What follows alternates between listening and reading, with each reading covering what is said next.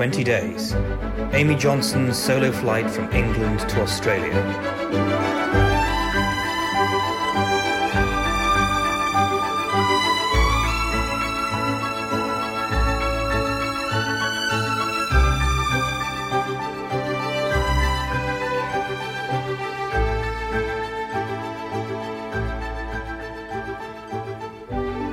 Day 2, Tuesday, 6th of May, 1930. Alone. Vienna to Constantinople. I sit here, in a room containing a single bed, dismayed by a cable from my former lover. Best luck and wishes, Hans.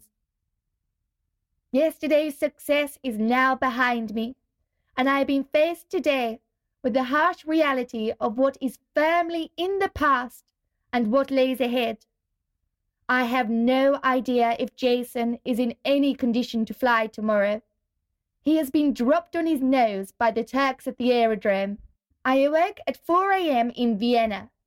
Sleep seemed less important than ensuring that Jason was ready to journey onwards. We were, the two of us, aiming for Constantinople today. What a mistake I made, leaving the overhaul of the engines to those Austrian mechanics. I should have kept my promise to Jack and taken matters into my own hands. It was clear, as I started Jason's engine, that things were not how they should be. The rear spark plug was so completely oiled up, it made me question whether the Austrians understood aircraft engineering at all. Before we could set off, I had to clean that plug and check everything else over myself. Yet that was only the start of today's problems. Over the Black Sea, Jason developed a fuel pump leak and I was covered in petrol. The stench so nauseating that I had to lean over the side of him in order to pump more fuel in. I took another battering from those raging winds. With an hour of daylight to spare, we landed at San Stefano Aerodrome, 30 miles from Constantinople. Europe was behind us now, but any thoughts of celebrating our arrival was delayed by customs officials, who were in no hurry to allow me to attend to Jason. When they were satisfied with my travel documentation, no daylight remained, and not a single person here spoke English. Light was provided by a driver who I motioned to direct his headlamps at Jason as I overhauled the engine. The local mechanics here are also lacking in the most basic skills.